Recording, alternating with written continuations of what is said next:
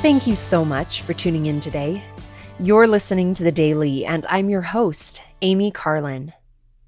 This week, the Come Follow Me topic is God is not the author of confusion, but of peace.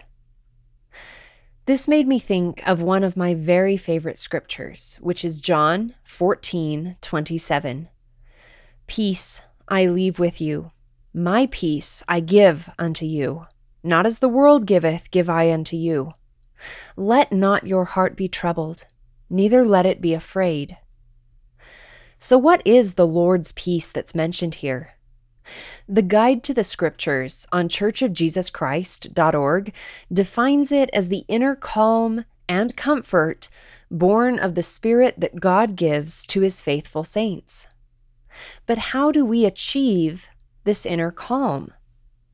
Elder Marvin J. Ashton explained, peace is not a purchase away. Peace is not when the final installment is paid. Peace is not when marriage comes, nor when all the children are enrolled in school. Peace is not when the last child returns from the mission field. Peace is not when an inheritance is received. Peace is not when the scars of death start to heal. True peace must not be dependent upon conditions or happenings. Peace must stem from an inward contentment built upon trust, faith, and goodwill toward God, fellow men, and self. It must be constantly nurtured by the individual who is soundly anchored to the gospel of Jesus Christ. Only then can a person realize that the trials and tribulations of daily life are less important than God's total goodness. Lasting peace is an eternal, personal quest. Peace does come from obedience to the law. Peace comes to those who develop character and trust. I love that Elder Ashton says that peace comes from goodwill toward God, fellow men, and self.